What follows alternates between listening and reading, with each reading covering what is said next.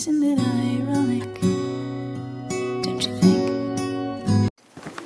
Hi, welcome to my first episode of Fibrowise, a podcast about all things related to the fibromyalgia experience. This episode is just going to talk about what it feels like to be living with fibromyalgia in a world that is kind of normal around you.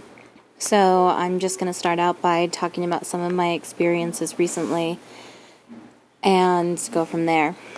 So just for some background information, I've been diagnosed with fibromyalgia since I was 14 years old. I'm 24 years old now, which makes me a decade-long sufferer, if you can actually believe that. And recently I've had a lot of problems with neuropathy. I know that people say that fibromyalgia is not an illness that progresses. And, I would say after 10 years that it is, a true statement. I would say that what has made it progress in terms of making my life harder is that without being able to exercise, I used to be a runner and I used to be a very good weight and all those things. Without being able to exercise and being in so much pain, I find that I don't do the activities that I love to do, such as running. And I find that before I was diagnosed, even as a young child, I couldn't do activities that everybody else could. It was exhausting to me to do things like running up a hill or playing a lot outside. And I realize now that it wasn't me being lazy, it really was just the fibromyalgia, whatever it is. So for me, recently, my problem, I think every couple of years my problem changes.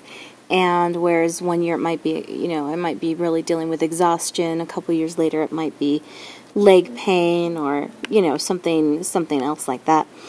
About 8 months ago or 9 months ago, I had a severe case of neuropathy, and that basically means that your kind of hands and legs start tingling and going numb.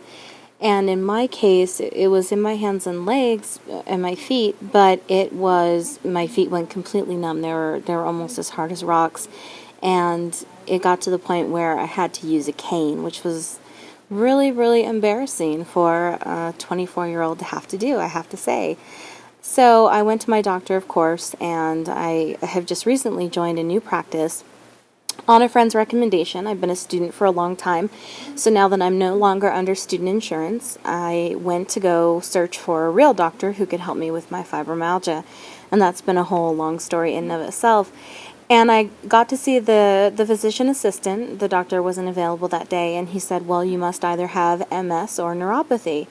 Now, I was obviously very scared about the prospect of having MS, but at the same time, I was almost relieved at the idea that maybe there was actually something diagnosably wrong with me, where it wasn't, here's this wastebasket diagnosis, and there's nothing we can do about it, and there's no cure, and, you're making it all up. So, I went for an MRI, and it turned out that no, it was not MS.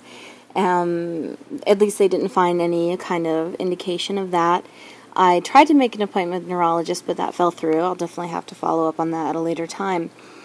And all of my diabetes screenings came back negative. So even though I am overweight and definitely could be potentially at risk for diabetes, which really turned my life around when I heard that this could be part of, diabetes, I started really concentrating on living a healthier lifestyle with food and things like that. But no, this was not related to either of those things. This was just a random part of fibromyalgia. And I think that anyone who has fibromyalgia knows that, one day it could be a symptom that is so random. And sometimes it can be a symptom that is common. Sometimes you can have symptoms, though, that are just scary. As an example, this neuropathy started out when I got out of bed one night to pick up my crying baby.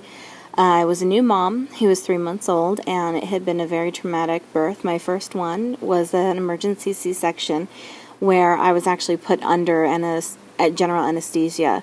So you can imagine that for somebody with fibromyalgia, for someone without it, that's very traumatic. But with someone for fibromyalgia, the recovery time was almost twice as long as the 6 to 8 week recovery time of most people.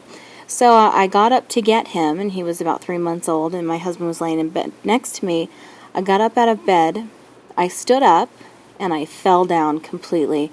This was something that has never happened to me before in my life, and it was very, very scary for me. And the first thing it made me think is, oh my God, I have MS. Because it wasn't, I lost my balance and I fell down. I wasn't dizzy. I had not taken any medication that would have made this happen. My feet just went out from under me, and all of a sudden I was on my feet, and the next thing I was on the ground. So it was really, really scary, and if that's happened to anybody else, I definitely feel for you with these strange symptoms like neuropathy that seem to mimic something else, but really can just be attributed to fibromyalgia. Now, more and more information is coming out that says, fibromyalgia can be related to some kind of neurological disorder. I definitely believe that. There's definitely reports, too, or studies that suggest that people with fibromyalgia have type A personalities, or maybe even, control issues, that kind of thing. I don't know if I believe that as much, even though I would say I'm type A. I don't think that definition applies to everybody I've met who has had the symptoms of fibromyalgia. And I also don't think that you can categorize a certain personality type as being predisposed to certain illnesses, only because there's other, factors that go along with that. I know that they say, it takes certain personality and then triggers to get fibromyalgia. And maybe that's true, but in my experience, I've always believed that I was born with it, and maybe that symptoms didn't progress, or not progress, but appear until I was older. Maybe it's a hormonal thing, I don't know. So anyway, after almost a week completely in bed and, off my feet, which was so frustrating with a 3-month-old baby, I got a cane, and that was really, like I said, embarrassing. And what was embarrassing about it is that when I went to the drugstore to look at canes, I think I was getting a medication filled, I was seriously considering buying a wheelchair. And I think that this has been so far the lowest point in my kind of FMS experience in 10 years. And after having my first baby, I was looking at getting a wheelchair. And that whole idea scared me, because, not necessarily because of, the idea of how to control a, wheelchair and being in a wheelchair and all of that all of those things, but what really concerned me was kind of society and the way that they would think about me. I imagined in my head walking into my doctor's office, or rolling into my doctor's office with a wheelchair, and having him wonder why I was in a wheelchair, because I have no disability that would say you need to be in a wheelchair, and yet I felt, I was healthy. I'm healthy in every other way. I really felt like, God, what I could do just having something to help me get around the house. And so it's been a few months now since that low point in my life. My neuropathy has luckily been relieved quite a bit recently.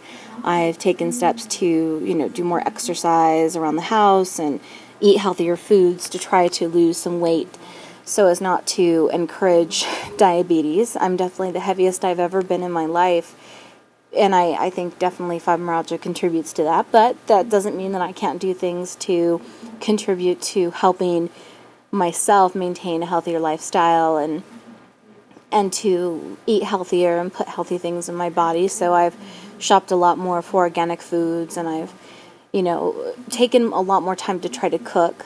And that isn't always easy. On Thanksgiving, I got up to try to cook a Thanksgiving meal for myself and my family, and it wasn't going to happen. I was tired. My feet were completely useless. And so my husband sat me in a chair and let me direct him to make the meal, which was very, very sweet of him. So it was very daunting for me, and I just want to kind of share that as an experience I had.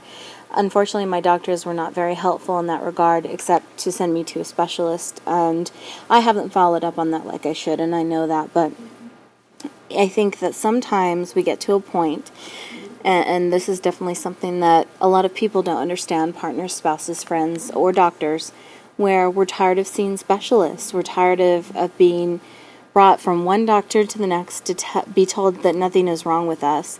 And so sometimes when things happen to me now, even things that are scary, I have a tendency to try to ignore them for as long as possible. My most recent one being a very bad upper respiratory infection.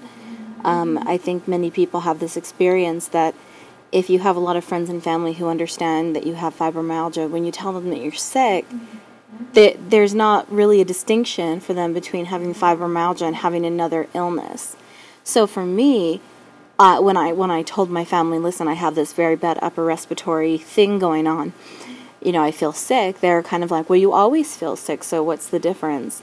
And unfortunately, it didn't elicit much sympathy. So knowing that it wasn't going to elicit sympathy, I tried my best to push it down and ignore it.